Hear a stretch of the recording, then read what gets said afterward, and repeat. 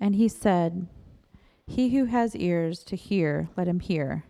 And when he was alone, those around him with the 12 asked him about the parables.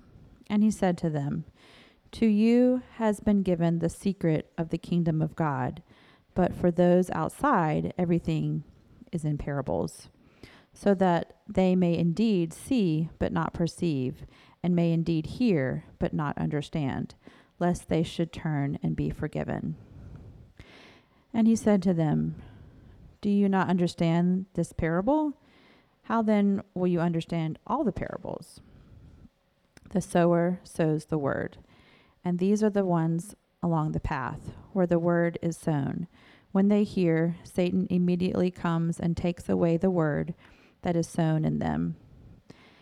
And these are the ones sown on rocky ground, the ones who, when they hear the word, immediately receive it with joy.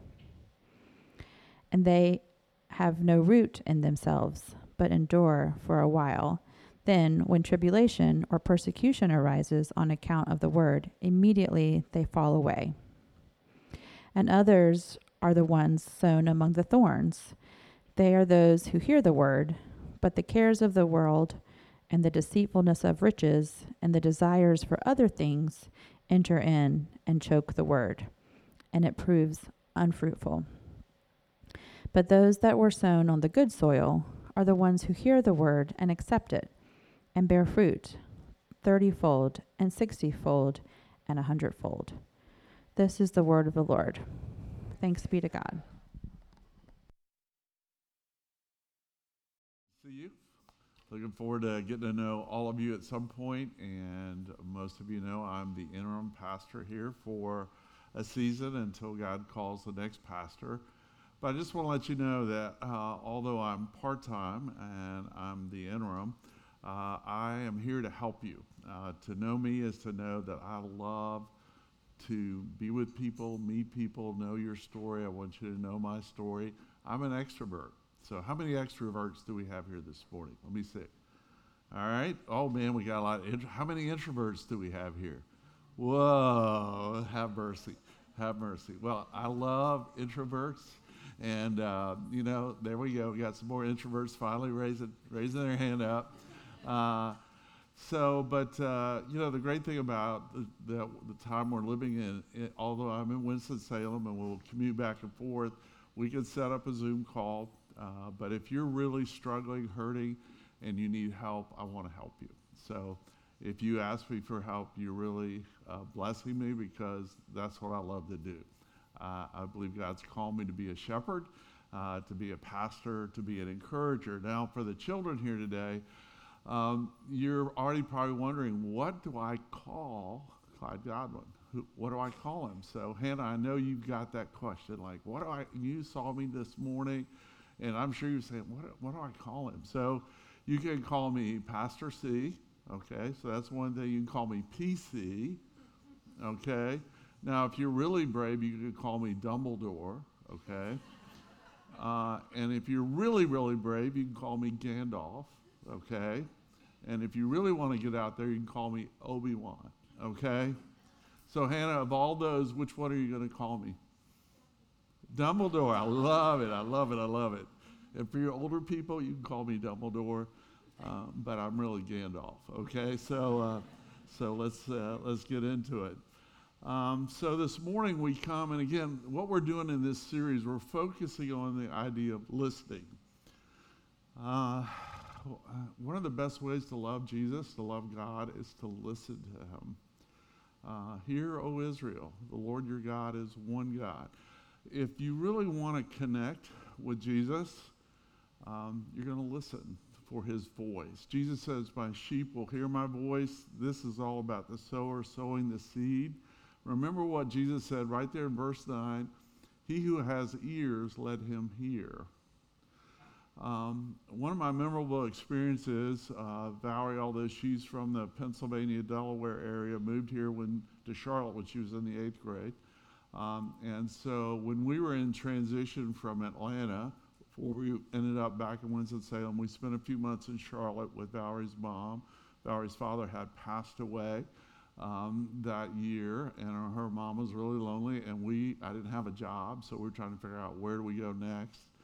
And so I became a part of a prayer group of men who would just meet to pray for each other. And one of my good friends who lives in Charlotte said, why don't you just come pray with us? And it was a great time because we'd get together, and it was like, we're going deep, we're going to pray. And I remember this guy, knowing that I was in transition, that I was struggling, I was having a hard time. He said, Clyde, I really want to pray for you, and I want to do something that I don't want to freak you out when I do it, but could I put my hands over your ears and pray for you? And he prayed this long prayer for me that I could hear from God. I could hear from Jesus. I could see the Holy Spirit working. So part of why I want to focus on this is that I think it's foundational. It's one of those ways to know God better, that if you miss it, you miss something very foundational, a path that God wants you to discover, that he wants you to hear his voice. He wants you to hear him talking to you in ways that we'll talk more about as we do this series, but our God is speaking even today, and he's here to speak to you through his Son, Jesus Christ, the Good Shepherd. So let's pray. And again, we're going to do this every time through this series, so just take a deep breath and just allow yourself to be present and be still. So just take a deep breath and exhale and just be present. And pray for someone near you that needs to hear his voice today. It could be in front and back to your side. Just pray for somebody that God prompts you to pray for, even as I'm asking you to pray. Just pray quietly. They can hear the voice of the Good Shepherd.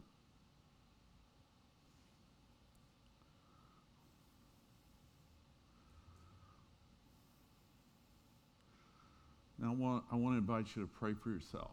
Ask Jesus to help you hear his voice today.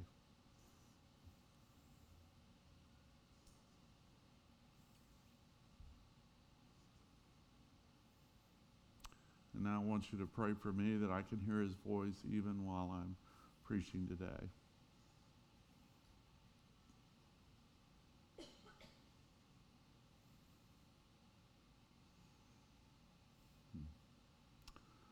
Jesus, we come, we're poor in spirit, but you said we'd find incredible joy if we'd admit how much we need you today, how desperate we really are. It's hard for all of us to be that vulnerable, that real, but you say, blessed are the poor in spirit, for we will see the kingdom, and we want to hear you, the great King of the kingdom, draw us near today.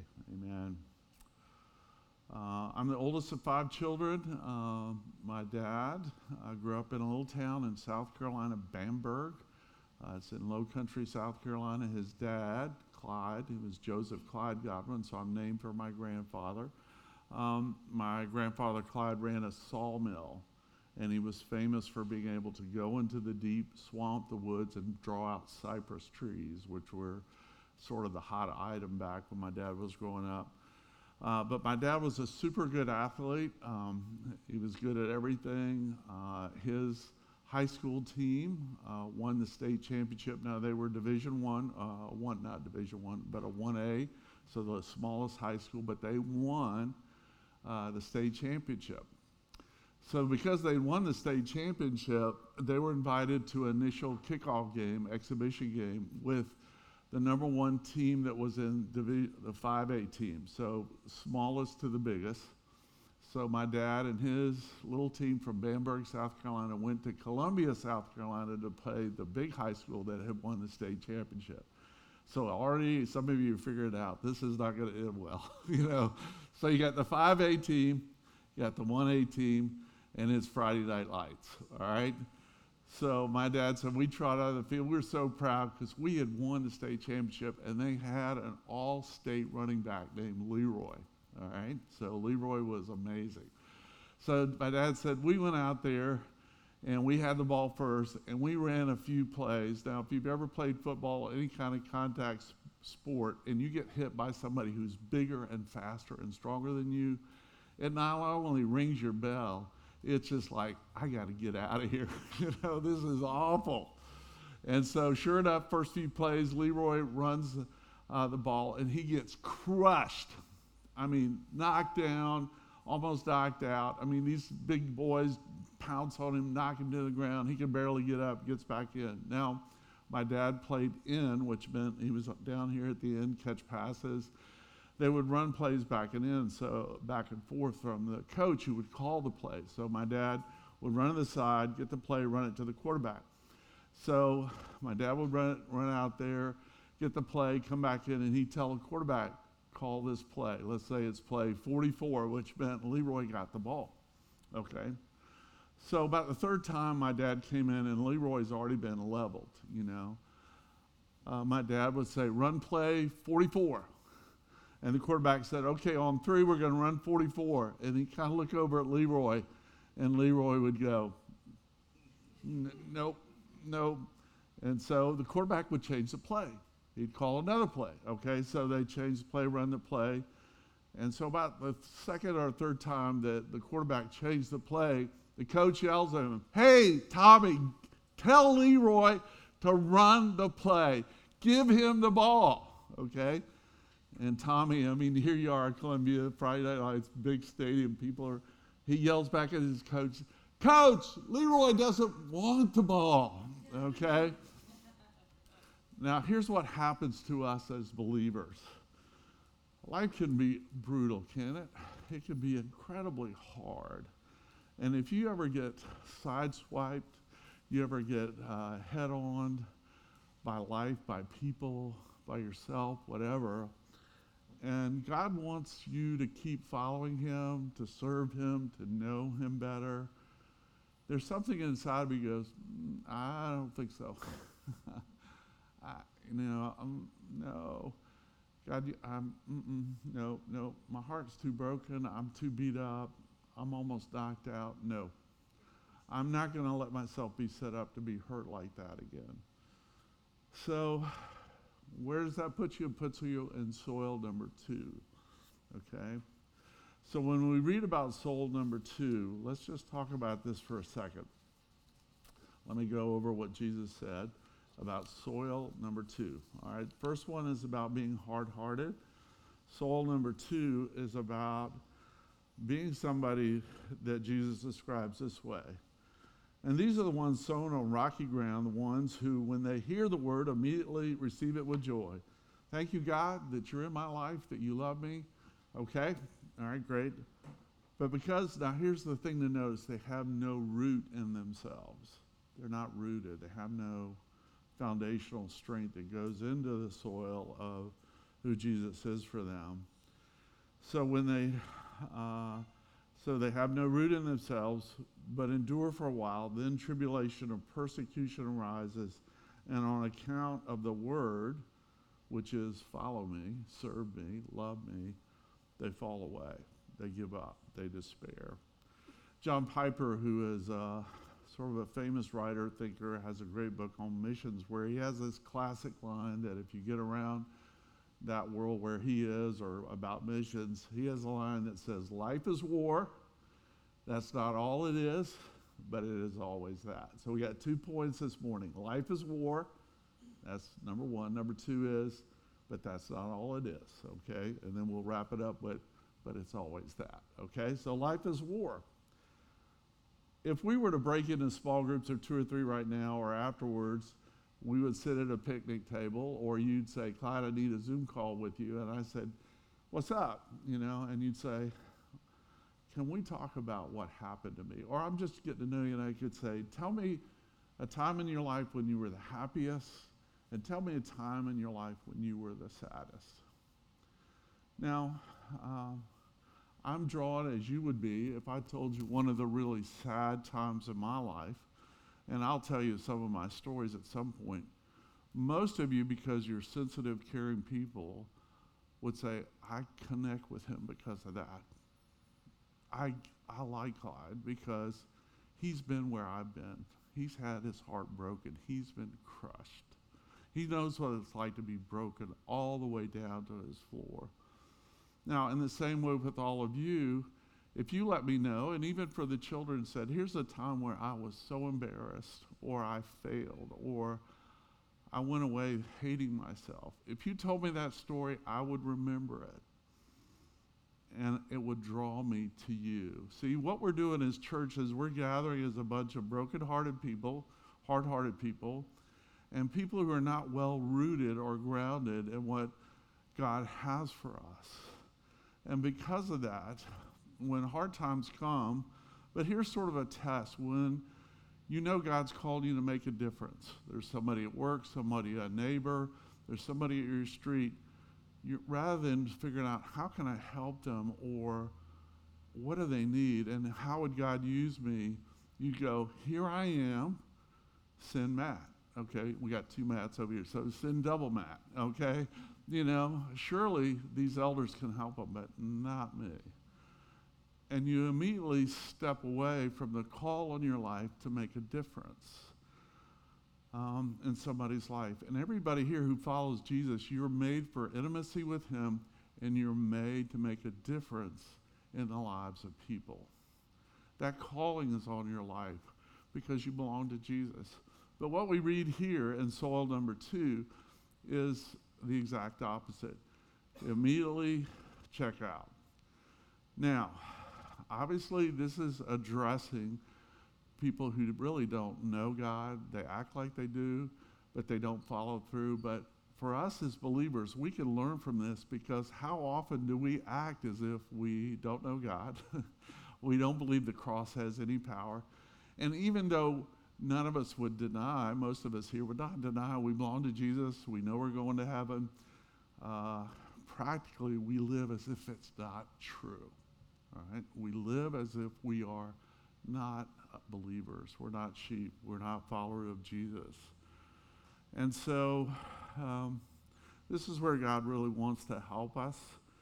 Now, most of you know this, so a little review here. We're in a parable, one of the sort of foundational parable, because Jesus is going to say, if you get this parable, it's the secret of the kingdom.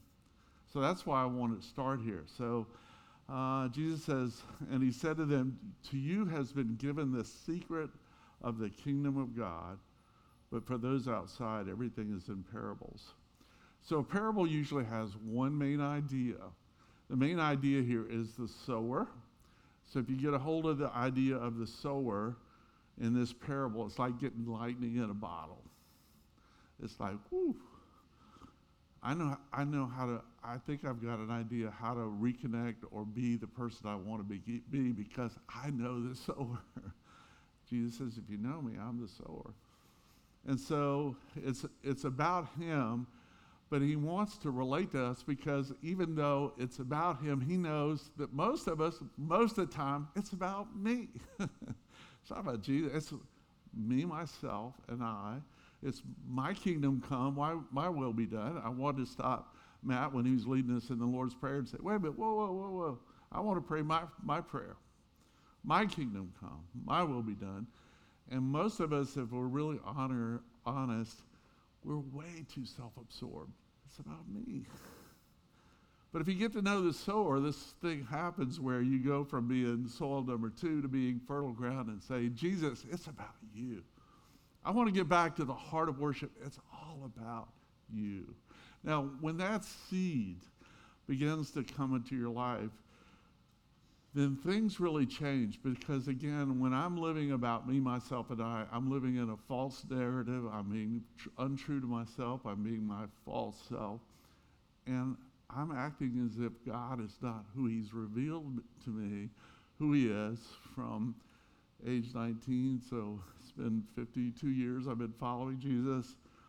But when I know who he really is, I know who really I am, and I want to be who he wants me to be. Now, there's another thing to notice here that will really challenge you and encourage you. But again, if you live with a false narrative about God, I'm going to read this to you, and if we had a little one-on-one sitting over coffee saying, what do you think that says?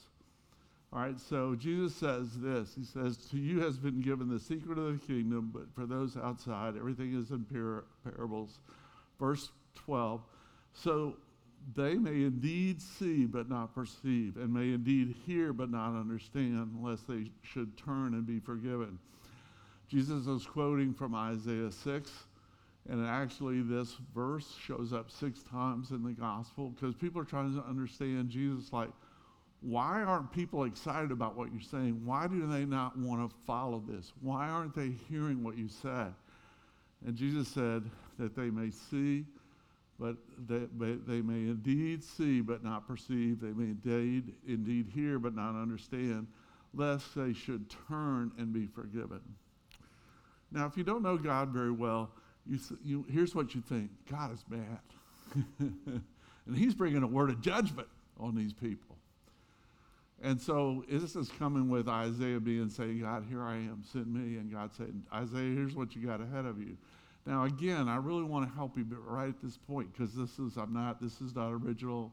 It's in the commentaries. As a matter of fact, let me read to you a little bit from my favorite commentator on this, and listen to what he says. He says this. Okay, let me get where we are, where I want to get to in this. He says, if we read this not hearing the tone of bitter exasperation, but a tone of regretful love, it would sound quite different. I'm going to back up. He says, when Jesus said this, he did not say it in anger or irritation or bitterness or exasperation. He said it with the wistful longing of frustrated love. So if you read it that way, you think about somebody saying it because their love is not being returned. They're speaking out of their own broken heart. Jesus saying, oh, that my people would listen to me. Because they can see, but they're not seeing. They can hear, but they don't want to hear. Because I want to forgive them. Now, when you have a false narrative of God, and again, this happens all the time, when I talk with people, here's what people will say, something like this. I know God is mad at me. I know he's angry at me. I know he's frustrated with me. I know he's disappointed with me. And so I always throw another question. I throw a question and say, well, rather than believing that he's mad at you, what would it look like for you to believe that he's madly in love with you? Now, one of the great things about the gospel, if you know Jesus, he's not mad at you. He's taking care of all the anger, the judgment, the condemnation, the rejection, hell itself. He's madly in love with you. So have you ever loved somebody and they didn't love you back? How many, I'm not going to ask for a show of hands. If you've seen the movie Holiday, okay, in that movie, Kate Winslet, who's one of my favorite actors, in New York, everybody's an actor, not an actress, okay? So I'm going to pull out my New York stuff right here. So, she's an amazing, but in this, she's so in love with this guy at work, but he doesn't even notice her. And she laments, and she's telling Jack Black, the guy she's going to fall in love with, about how painful it is.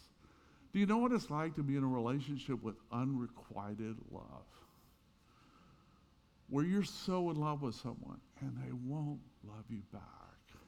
You're doing everything to be noticed, everything to let them know how much you love them. And, talk to the head. You're making, I don't even see you. I don't even notice you. Now, when you turn that around and go, that's the way God feels about us. Folks, God is so in love with you, so in love with Norcross Church. What's the problem? We don't acknowledge it. We can't experience it. We're not letting ourselves feel the depth and the riches of the love he has for us because it's a game changer. It will turn your life absolutely around. You'll go from being on a 1A team to a 5A team, and all of a sudden you'll say something like this. It'll come out of your mouth and go, who are you? I am more than a conqueror in Christ through the love he's shown me. Bring it on. Bring it. I'm ready to say to that mountain, be lifted up and thrown into the sea. That is conquering love that Jesus wants to put into the life of Norcross Church. And it's not that it's not there. He wants to cultivate it and make it grow. So, but when we don't have a root in ourselves, we're not rooted in that love, here's what happens. Paul says we're called to be master builders. We've been given these precious stones to build with. But what are we doing? We're building with wood, hay, straw. You know, there's a big difference with building with wood, hay, straw, how quickly it can disappear, go away, versus the precious stones. Now, let me give you a little clue here. I'm going to be Dumbledore, and it's not the sorcerer's stone, but the Savior's stone, okay? The stone of listening. You can build with that. You can build your life around becoming a better listener to Jesus. My mentor, who when I was young, I do remember being young, sort of, but my mentor was in his 50s, and he went through an amazing revival in his life. I mean, he is being transformed by the gospel, the love of Christ. I mean, to be around him was to be in the fuego. I mean, he was on fire. He was so on fire just to be around him. And so he began to get really bold, and he said, you know, I need to do a better job of loving my wife, so I'm going to go to my wife and I'm going to ask her this question. Rosemary, if you could change one thing about me, what would you change? So guys, if you're really brave, go home and ask that to your wife today. I'll do it if you'll do it. But if you're not going to do it, I'm not doing it. So anyway, so I want all you guys who have the courage to tell me at the picnic, I'm going to do that, all right? So anyway, so he says to his wife, Rosemary, what would you change about me? And she goes, Jack, you do not listen. You're not a good listener. And this famous seminary professor, evangelist, on fire for Jesus, initially he was a little hurt.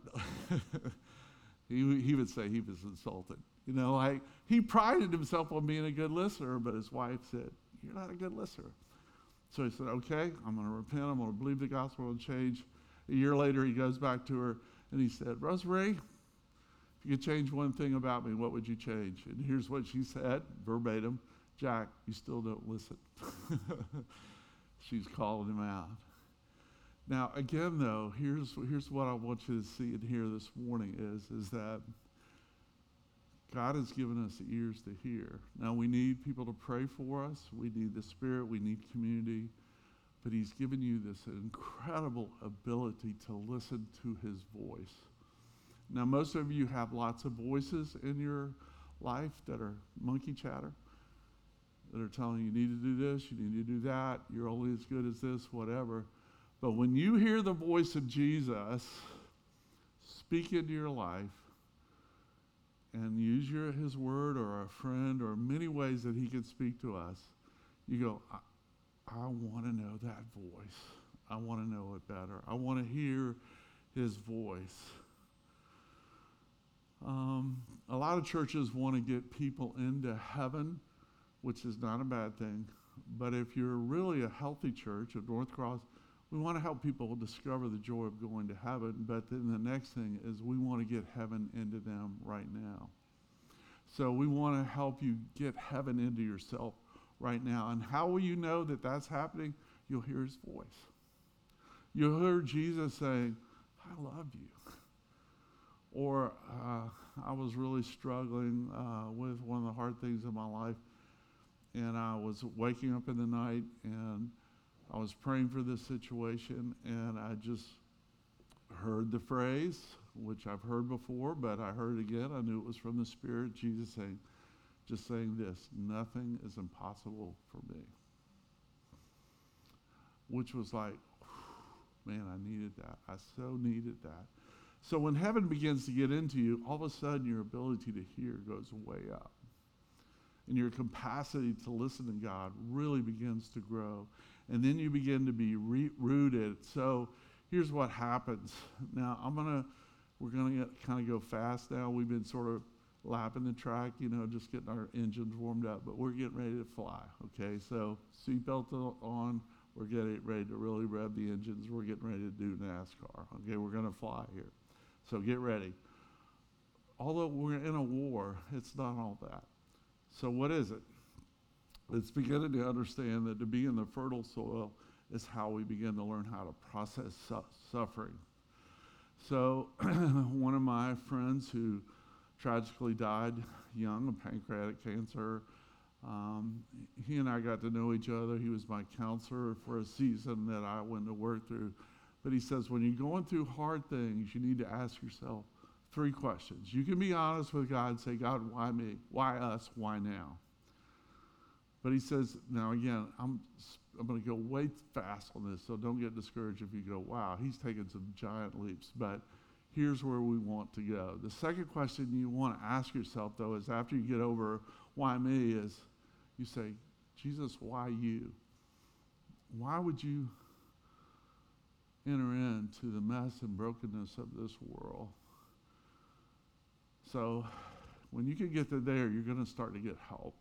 How to rework, rethink, understand, get healing, get hope for your suffering, that Jesus has entered into your suffering in an unbelievable way, that when you understand it, you can say with Paul, I rejoice in my suffering, not because of my suffering, but because there's one who's entered into my suffering who can now love me through it. So our first church plant when Valerie and I were in Winston-Salem in the early 80s, I'm at a breakfast meeting with my key leaders at the Lighthouse restaurant there in Winston-Salem, and it's now closed, so pray for me. My heart still misses their wonderful grits and all these good things that I would eat there.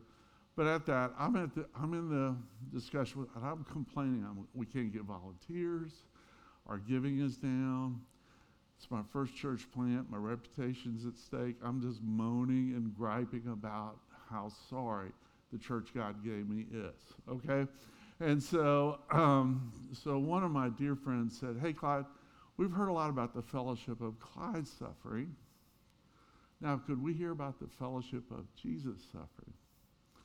Now, when he asked that question, everybody at the table was, yeah. That's what they laughed, I laughed, but it was just like one of those, boom, like, oh yeah, it was a game changer.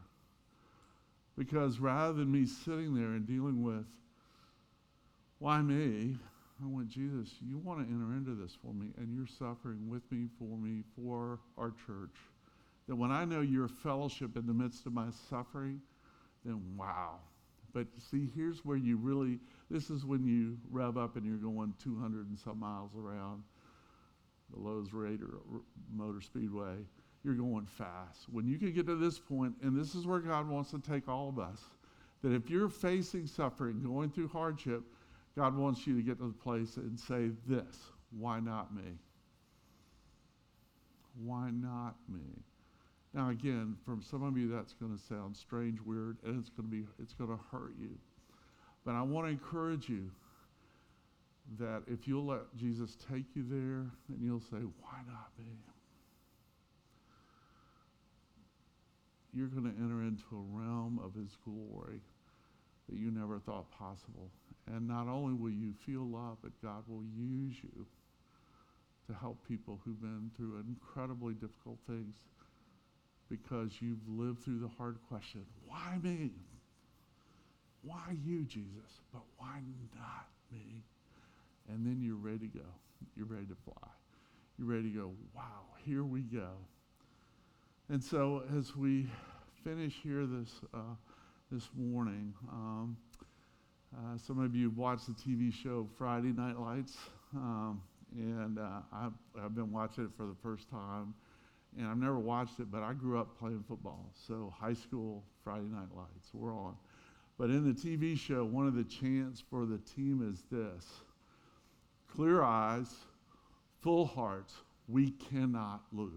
So when they're getting ready to ramp out and go on the field, the captain on the team will look at the team and he'll just nod his head, and they'll all say together, clear eyes, full hearts, we cannot lose. We cannot lose. Now, we want to redeem that a little bit, so let's end with this sort of chant. Clear consciences or pure hearts, the Lamb is conquered, we cannot lose. If you've got a clear conscience because you believe in the gospel, and you've got a pure heart, so not only can you hear from God, you can see Jesus dying in your place, then you'll say, the Lamb is conquered, we cannot lose. Let us pray.